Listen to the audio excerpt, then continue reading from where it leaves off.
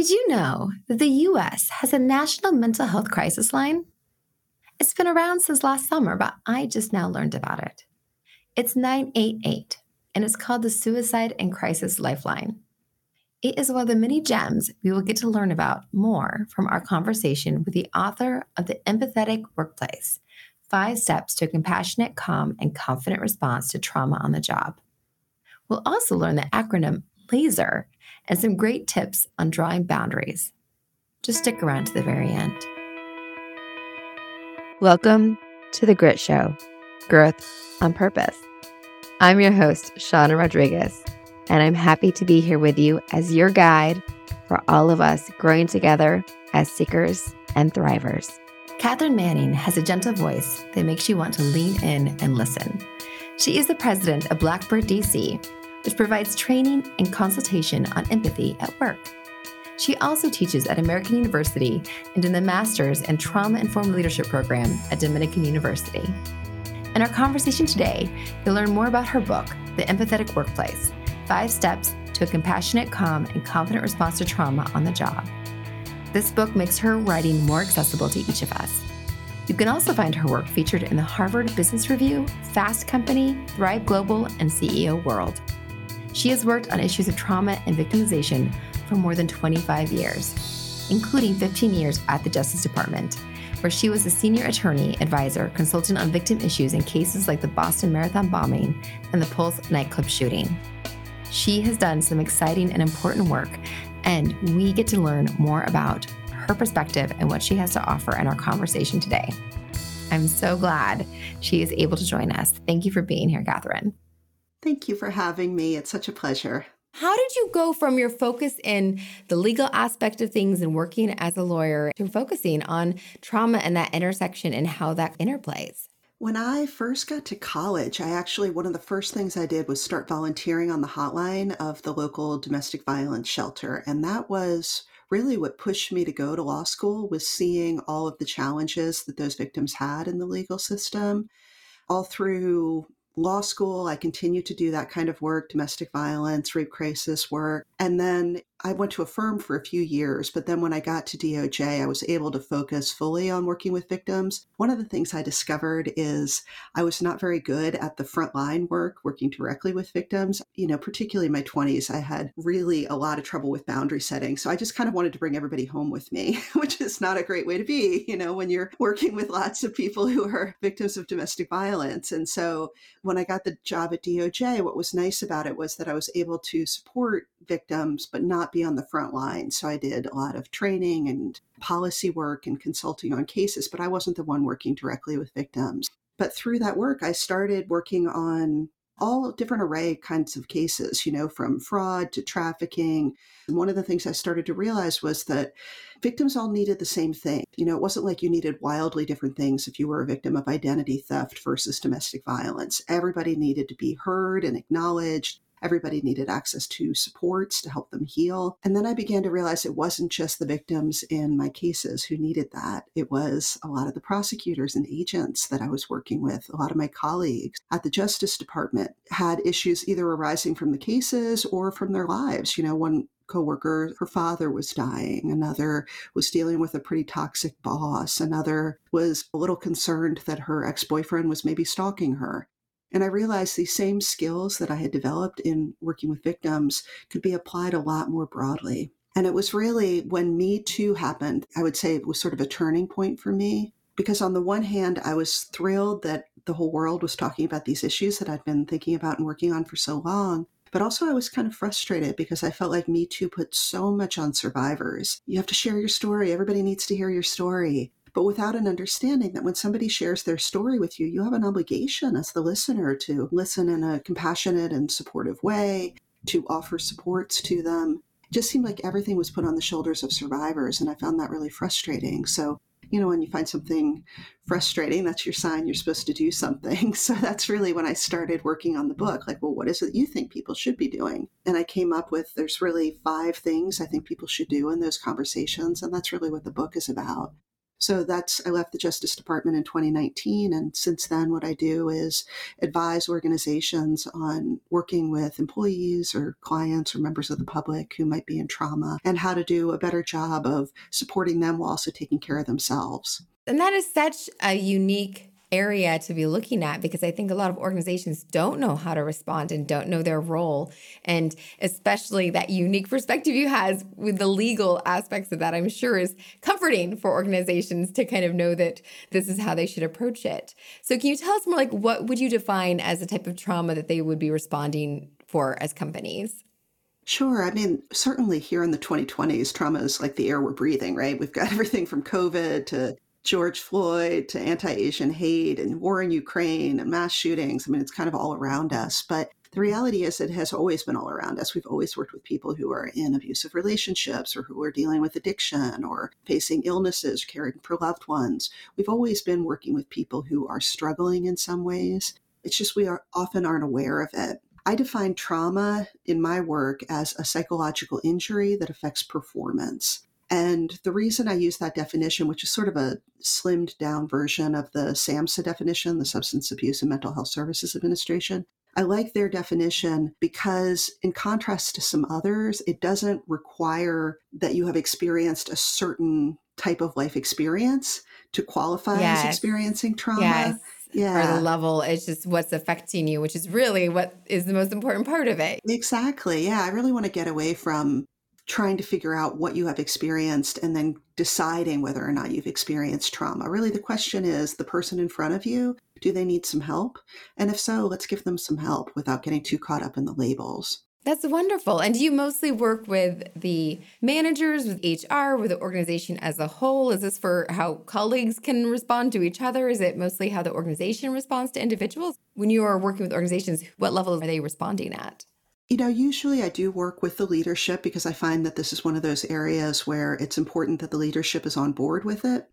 But for instance, there's a company that I do work with. It's called Ketchum. They're a communications company, and they made this commitment. We want to be a trauma-informed company. And so what we've been doing with a couple of other consultants since last summer is we did training for all of their 50 top managers in the company, and then are doing now an online training for the entire company. So if you work in accounting, if you work in sales, if you work in, anything, you will get this training in how to respond to trauma on the job, because the reality is we never know when these issues are going to arise and who is going to be the one who picks up that phone call from somebody in crisis. So you really want everybody to have the basics of how to navigate that conversation. And let me be clear, the goal here is not to turn people into therapists at all. That's not appropriate. You shouldn't be a therapist for your colleagues. Really what I want is for people to have what I think of as like the CPR skills. Like you are the one at the scene, you realize there's a problem, you provide some immediate support, and then you help them get over to the additional, more holistic support that they need next. Yes. And knowing where that holistic support is and even where to send them. I think a lot of organizations don't even know where to send someone and just kind of walk away dazed when something happens. Yeah, absolutely. So coming up with that plan with them is a lot of what you end up working with them on. Yep. And is your book more intended for leadership, or is it for anyone to read? It's really for anybody. And the goal is that you should walk away with the practical skills to be able to handle that conversation with somebody in crisis whenever it happens. It could be at work, it could be on the bus, it could be at the dog park.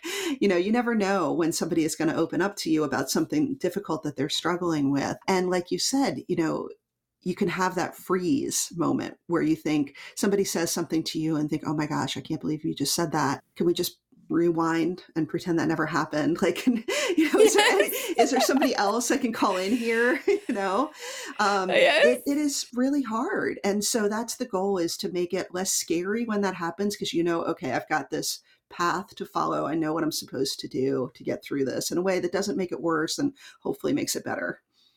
Yes, yes. And where you can also take care of yourself and your boundaries in that as well. Because it sounds like that's something you also work with, is the boundaries piece on that. Is that complicated to work with?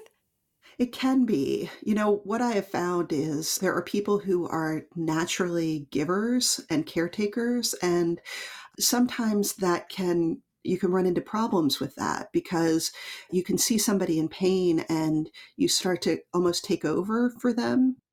Like not just I'm going to give you the recommendation for the therapist, but why don't I set up that first appointment for you? I know you've got so much going on, and here I'll just drive you to it and I'll sit outside until you're done. And then, we can debrief in the car ride home.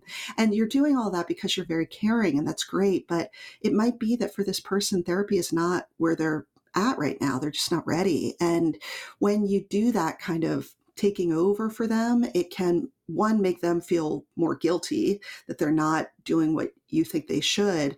And also, it can actually damage your relationship with them. You're trying to build the relationship and be supportive, but now they feel guilty every time they see you because they didn't stick with the therapy or whatever it is that you recommended.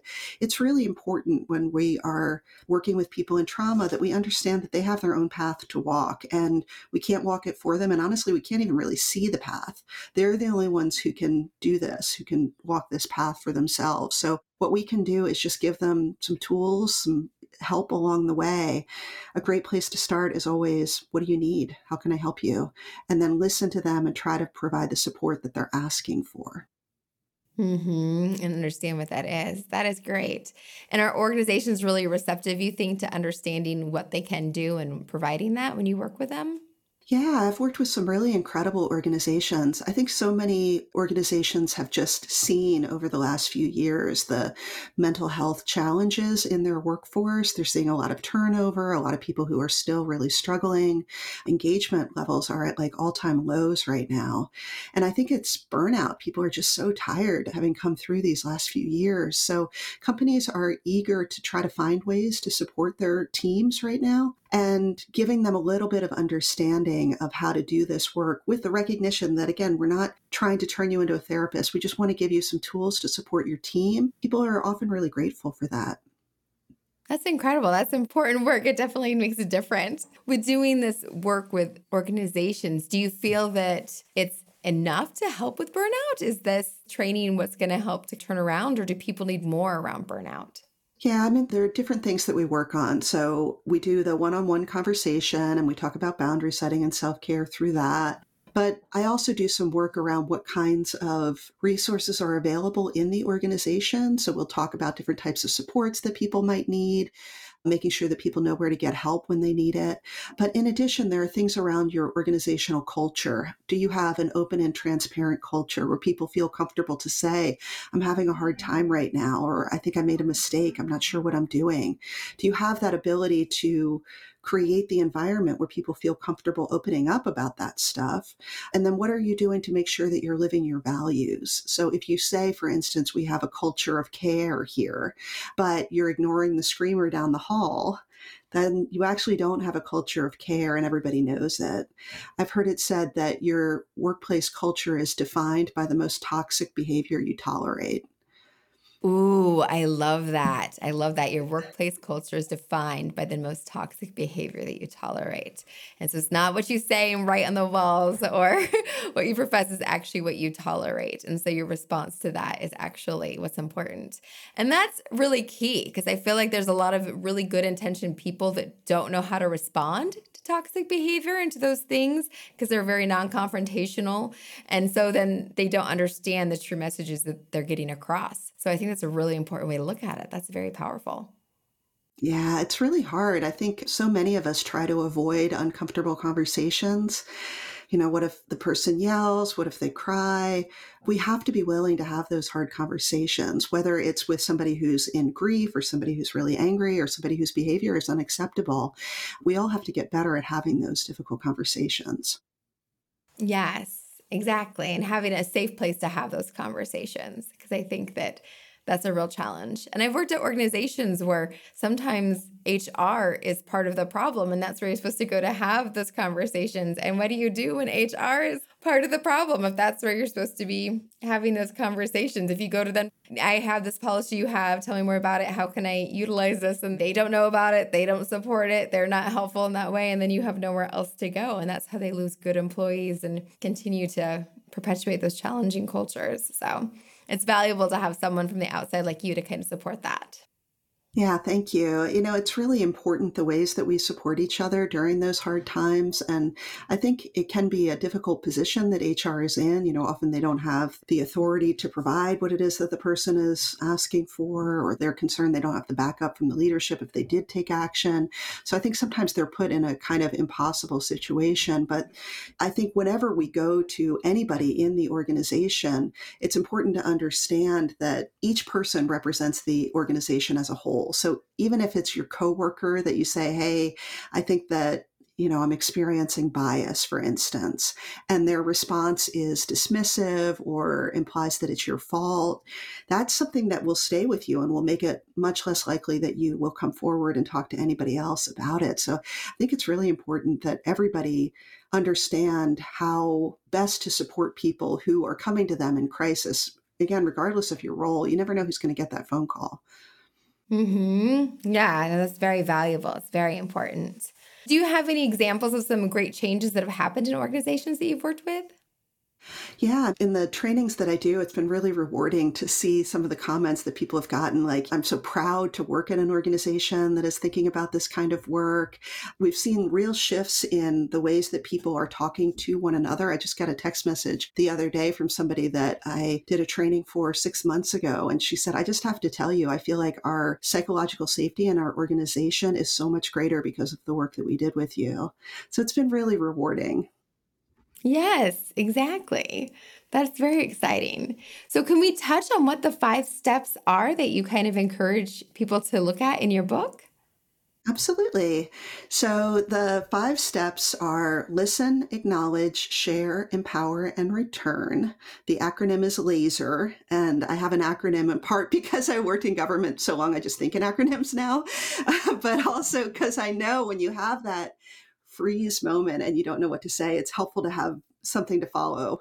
So the first step, listen. I like to say that active listening is more than just being quiet. It's creating the circumstances where the person feels comfortable opening up. So, you're nodding, you're asking questions, you're, encouraging them to go on, letting them know you actually do want to hear what they're saying. Watch your body language, make sure you're facing them, all of that stuff. And then the next step is acknowledge. And that one is the step that I think is most often skipped. And when a conversation seems like it's kind of going off the rails, it's usually because the person needs more acknowledgement. And acknowledgement is just letting them know that you heard them. So they finish talking, and then you may be thinking, oh, I know exactly who you need to talk to, what you need to do. I have, all this great advice for you. And that's all fantastic. And maybe do that later. But first, just let them know you heard them. And it's really simple. Just say, thanks for telling me that. Or I'm really sorry about everything you've been going through. Or that sounds really hard or scary or awful or whatever it sounds to you. Just that little sentence, I feel like, is the fulcrum of the whole conversation, because if they feel heard, they're much more able to hear everything that you say going forward. So that's that second step. Then after that, that's where you can start sharing information. So the information you could share could be anything about the incident itself. Like if it's an issue of workplace violence, everybody's going to want to know what happened. So you share what information you can. You can also share process information, like here's where you go to file a complaint, that kind of thing. So sharing information back to them. And then after that is empower. And this is really where we get into some of the boundary setting, recognizing that your role is to empower them, not to take over for them. This is their path to walk, but you can give them a few tools along the way. And those can be things like, here's where to find our mental health resources, or you can call the security desk. Here's how to find them. I hope everybody knows about 988 here in the US as the National Mental Health Crisis and Suicide Lifeline. It's free, it's confidential, it's available 24/7. Oh, wow. Yeah. I did not know about that. We're going to put that into the show notes. So 988 is that number? That's very important. Yeah. It just launched last summer, and it's fantastic. So you can call or text 24 hours a day, and they're great for you to give to somebody who's in crisis, but also, frankly, when you're trying to support somebody, it's helpful because sometimes you'll think, I don't know if I handled that well. Is there something else I should have done? And you can call them and get some advice, and they can give you some really good tips on what you can do to take care of the other person and also to take care of yourself as you're supporting them. So That was the empower step. The last one is return. And that is both a literal return to the person to check in on them later, let them know that you're still there for them and see if they need anything else from you. But it's also importantly a return to ourselves, recognizing that supporting others takes a toll on us. And we have to do what we can to be taking care of ourselves, or else we're not going to be very much use for the world around us who needs us anyway. That's wonderful. That 988 is wonderful. So we do have some international listeners, but that's for the United States. That works everywhere because I've never heard of that. That's so valuable. Yeah, it's fantastic. It was something that was in the works for many, many years. And last summer it got up and running. I was thrilled to see it. 988. That's an important thing for folks to remember. And you don't have to be in crisis yourself. If you need to process that you've helped somebody else, it's also a number that you can call to be able to get those supports around anything with mental health or suicide or going through trauma type of situations. Exactly. Exactly. Thank you. That's very valuable. Sure. So the laser process, that is wonderful. And it's nice it's succinct. And I think what you mentioned about that acknowledgement piece is something that we all forget because we're so busy getting to that, how can I respond instead of how can I make sure they feel heard piece of it. So that's a really important, that A is very important. It is, yeah. And it is one that I think often gets skipped because we're so used to problem solve or reframe or, we just want to get right to solutions. But it's so important that we just take that second to let them know that we heard them. It's funny, I've seen this, and maybe you will see it as well, where the person finishes talking and they're a little bit tense because they've just now shared something and they're not sure how you're going to respond. And when you say, thanks so much for telling me that, like their shoulders will drop. There will just be this kind of relief, like, oh, thank goodness. Like I've opened up to this person and she's going to be caring and respectful of me. Yes. And I think I've noticed that when I have a family member who's telling me a story and they keep going with a story, that it's because I haven't done that acknowledge step. And it could be even simpler stuff, not even just trauma things, but when they have something going on and they keep going with a story, it's because I haven't let them know that I've heard them and I have the information and that it's there. And that once I do acknowledge and either repeat back some of the information or make sure that I let them know that I heard what they've said, and then they can stop. And with kids a lot too. Clues me back in that I maybe didn't do the acknowledging because they keep going with the story. And I was like, oh, I didn't let them know that, yes, I did hear. I did take in that information. So yes. Yeah, that's one of my favorite active listening techniques is looping, where you just say back a few of the words that they just said to you, because it's like you said, it's really validating for them and it shows them like you are literally demonstrating that you heard them, because you wouldn't be able to repeat it back if you didn't. Yes, exactly. It's an important piece of that skill. That's very helpful. I love that you made an acronym. So years in government did well. Trained you well for that. Totally. And so with that boundary setting, I think it's an important piece too. I know that I was trained with child welfare work when I was an undergrad. And I still remember the first time I was at court and there was a young girl who was having a difficult situation with her mother's boyfriend and that he was not in the home. So she went back to the home, but she was very scared about him returning. And I just wanted to take her home with me. I was in my early 20s and I just didn't want her to be in that situation anymore. And all we could do was problem solve the closest phone and what window she could climb out of or how she'd get out of the house if he was ever there and whatever else to get to safety and who to call and how to do that was what we could do for her. But I was the same as you. I just wanted to take her home with me. And so to be able to have those boundaries, because you can't save everyone and can't take everyone home with you. And you had to give them the tools and do that piece for them, but to have those boundaries for yourself and to be able to use that technique to have a way to give them the resources. And the 988 resource is a great resource you could give to somebody on a bus or at the dog park as well. Yeah, I think that boundary setting can be so difficult because, if you're a caring person, you see somebody in pain, you just want to take that pain away from them. And it's really hard to recognize that the solution that you come up with might not be the right solution for them, at least right now. And you have to give them time to get to the right answer for them.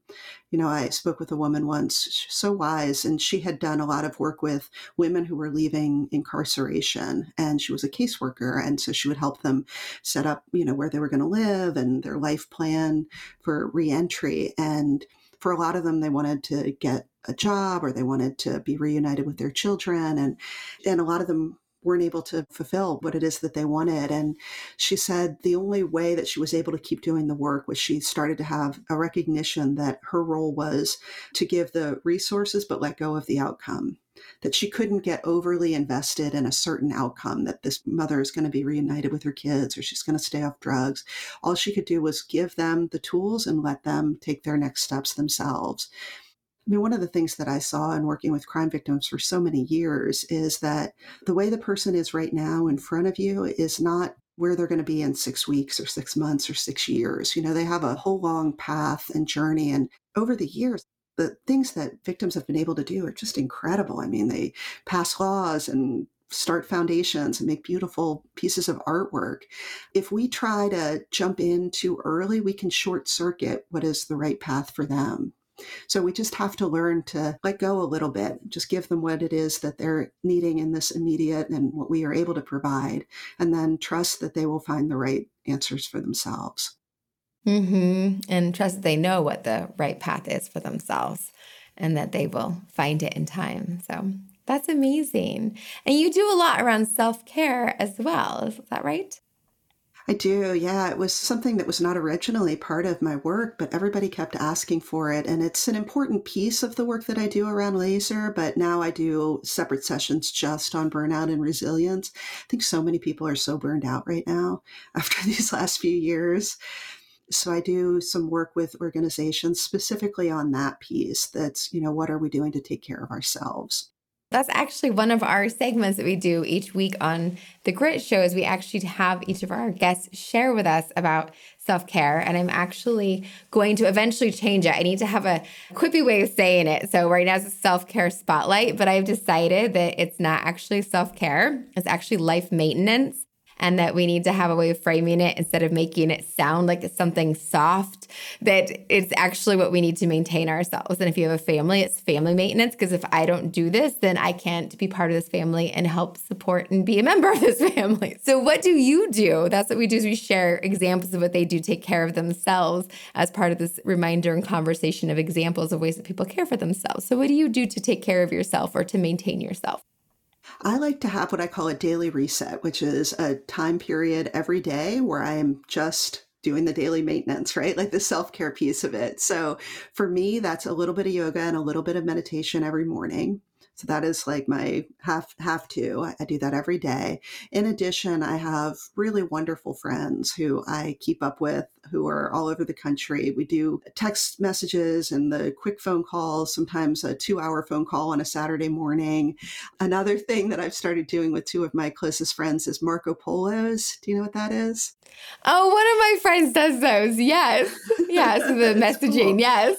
Yeah, it's like a little app where you create a closed group. So it's just the three of us and you record short video messages for each other. And it's really nice, So I'll get a quick check in with a friend, like while she's on her commute, and I'll say, oh, it's a really cute new haircut she's got. It's just a nice way of staying in closer touch. To me, that community is so important. And then the other thing for me is writing. Writing has always been really healing for me. So I do a little bit of writing most days. Oh, that's wonderful. That's great. And then as a thank you for the time you spent sharing with all of us and being here with us, we actually give each of our guests a copy of one of our coloring books. We have two of them. One of them is Vintage Mermaid and Magnificent Ocean, and the other one is the You've Got This, which is inspirational quotes. So which of those two can we send to you as a thank you for being with us today? That is so incredibly kind. And I am not an artist at all, but I do love coloring books. Perfect. So that is works. so great. I also love the ocean and mermaids and everything ocean related. So that is the one for me. All right. Well, we will definitely send you a copy of that. That's perfect then. Thank you. Wonderful. And then the other thing that we do each time on our show is we actually make sure we have something really practical and applicable that people can just walk away with and apply to their life immediately. And we call it our grit wit. So is there something that you can think of that people should kind of take away with and apply for them to walk away with today? If it's all right, I'm going to tell a story. Yes. That has a good takeaway in it. I was doing a training one time and I have a slide up that's about boundary setting. And I say, who here thinks they have good boundaries? And I always do it as like a laugh line because nobody thinks they have good boundaries. And this woman was like, oh, I do. I have really good boundaries. And I said, how? Like, how do you do that? And she said in her family, it is very normal that, for instance, if she calls her sister and says, you would not believe the day I had, like, just listen to this. It would be very normal for her sister to say to her, hang on. I'm at a 10 right now. If I am the last person on your list, I can give you about 15 minutes. But if you have anybody else that you could reach out to, I think you should probably call them first. Nice. Isn't that amazing? Yes. I love that. And I love every bit of it. I love that they have a shorthand way of saying, I'm kind of at my wit's end right now. I don't have much to give. I love that it doesn't require a lot of explanation. I don't have to, flash my credentials of all the stuff on my desk to justify the fact that I can't talk right now. And also no blame on the other side. It's not the sister's fault for calling and needing some help. It's really fine that she needs help. It's just I'm not the one today. And then finally, I love that little bit of grace in it, that if there's nobody else, I can give you 15 minutes. That just clarity and the grace in that I think is so wonderful. So I guess my advice would be try to come up with a shorthand way of talking about where you are in terms of your stress level, your burnout.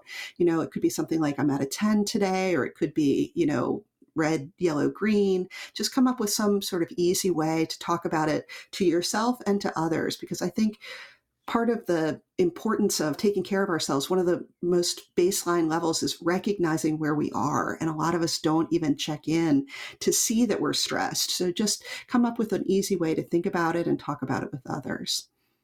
No, that's wonderful. I really like that because I tend to be somebody who does draw boundaries a lot. And one of the hardest parts about being that person is how much I offend other people when I draw boundaries. Because I was actually supposed to go visit a friend away on a trip. And when I contacted them, they're like, oh, I have guests that stayed longer than they were supposed to. They're still here, but I still have room for you, et cetera, et cetera. And I was like, I can't. Like, we had these plans and I still have to do work, and I can't do work when there's other people at your house. And I don't blame you that they're still there. I totally understand, but I can't come, because that's my boundary that I need, because I have this work to get done. I know my mother would have still gone to their house and been frustrated and upset the whole time and had a terrible time, but still shown up because she said she was going. Whereas I'm like, no, I need to go home because I still have work and I can't do this if other people are there. I'm not upset with them at all. I totally understand the situation they were in, but that's my boundary.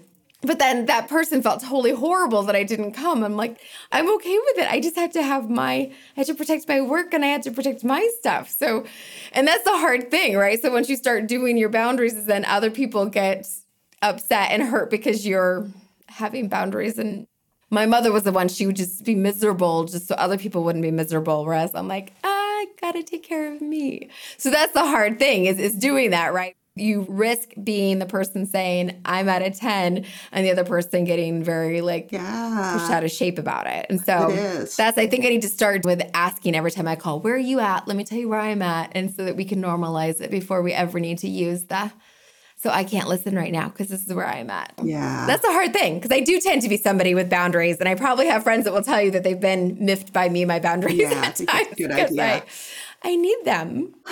I mean, yeah, you have to let go of the other person's response. Like, that's not your responsibility. Your responsibility is to be open and honest and clear and fair, Yes, that's all you can do. And to understand that that's a good thing. And it gives you permission to also have boundaries and to do that. So hopefully people take it as modeling that's okay for them to have boundaries too. And they can do the same to me. And it's okay for them to not be able to come and to not show up because I've changed the circumstances too. And it's okay. And I still love them. Yeah, exactly. And we will see each other again another time. Yes. I love that person shared the trading and you're like, oh, that is like, wow. a good way to be. So impressed. Yes.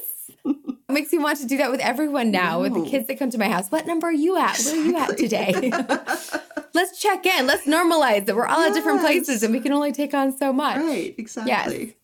Yes. So everyone, that's your grit wit for today is that you can start sharing with people where you're at and that you can't take on anymore. But I love the added piece too of, but if I'm the last person on your list, I'm still there for you. Mm-hmm. Because that's definitely, there's so many people that I feel that way about. Is there anything else that we didn't cover that you wanted to check in about? I don't think so. I do have a text list if people are interested. I send texts out on Thursdays that are all about empathy and Oh, leadership and that's resilience. So if wonderful. anybody wants those, they go out about noon Eastern every Thursday. And if you want to join, you just text the word Blackbird to 833-975-1945. That's 833-975-1945, the word Blackbird. And I'll start sending you nice messages about breathing techniques and showing up for each other and taking care of ourselves. That's great. And we will totally have that in the show notes as well. So if you didn't memorize that number, you can just go there. We'll also have the link for your book so people can find your book. And then also, what is the best way to find you? You're on Instagram, correct?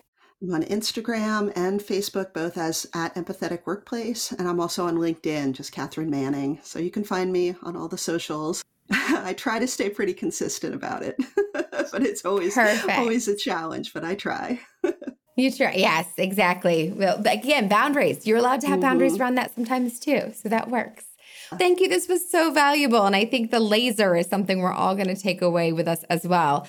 And definitely have the book to look at to have even more insight around that. Aw, thank you so much. This has been so fun. Thank you. Thanks again for being here. It's so great to spend this time with all of you. I just wanted to take a minute and read to you some of the fantastic reviews the folks have been leaving us online. Again, if you're on Spotify, you're able to give us a rating, which we very much appreciate. You're welcome to send us notes about what you think of the show. You can put reviews on Facebook. We also appreciate that. Or if you go on to Apple Podcasts, they have a place for you to leave reviews there. And I'm going to read you a couple of those. But I really appreciate them. We have one that says, I'm in love with this show. It's funny, witty, encouraging, and educational. Thank you for that. We have another that says, thank you for sharing your gift. The discussion in love languages is really fun. We use this in our family, even with our 8-year-old son. That's incredible. That applies so much for kids, and I'm glad it's being used in your family. Another one of them, truly fantastic podcast that is sure to gain a ton of momentum. Every episode is engaging, gritty, and full of purposeful guests. That is awesome. Another says, so glad I found this show. Super helpful topics. Thank you so much for taking the time to leave your words. We appreciate it. We love hearing from you, and we appreciate the support. A lot of love and effort goes into this, and it's nice to get feedback that you guys are enjoying it. So take a moment, send us a DM or put a post up for us on one of those outlets. We love to hear from you. I hope your week continues to go wonderful. And in case no one's told you lately, you're the only one of you that this world has got. And that means something.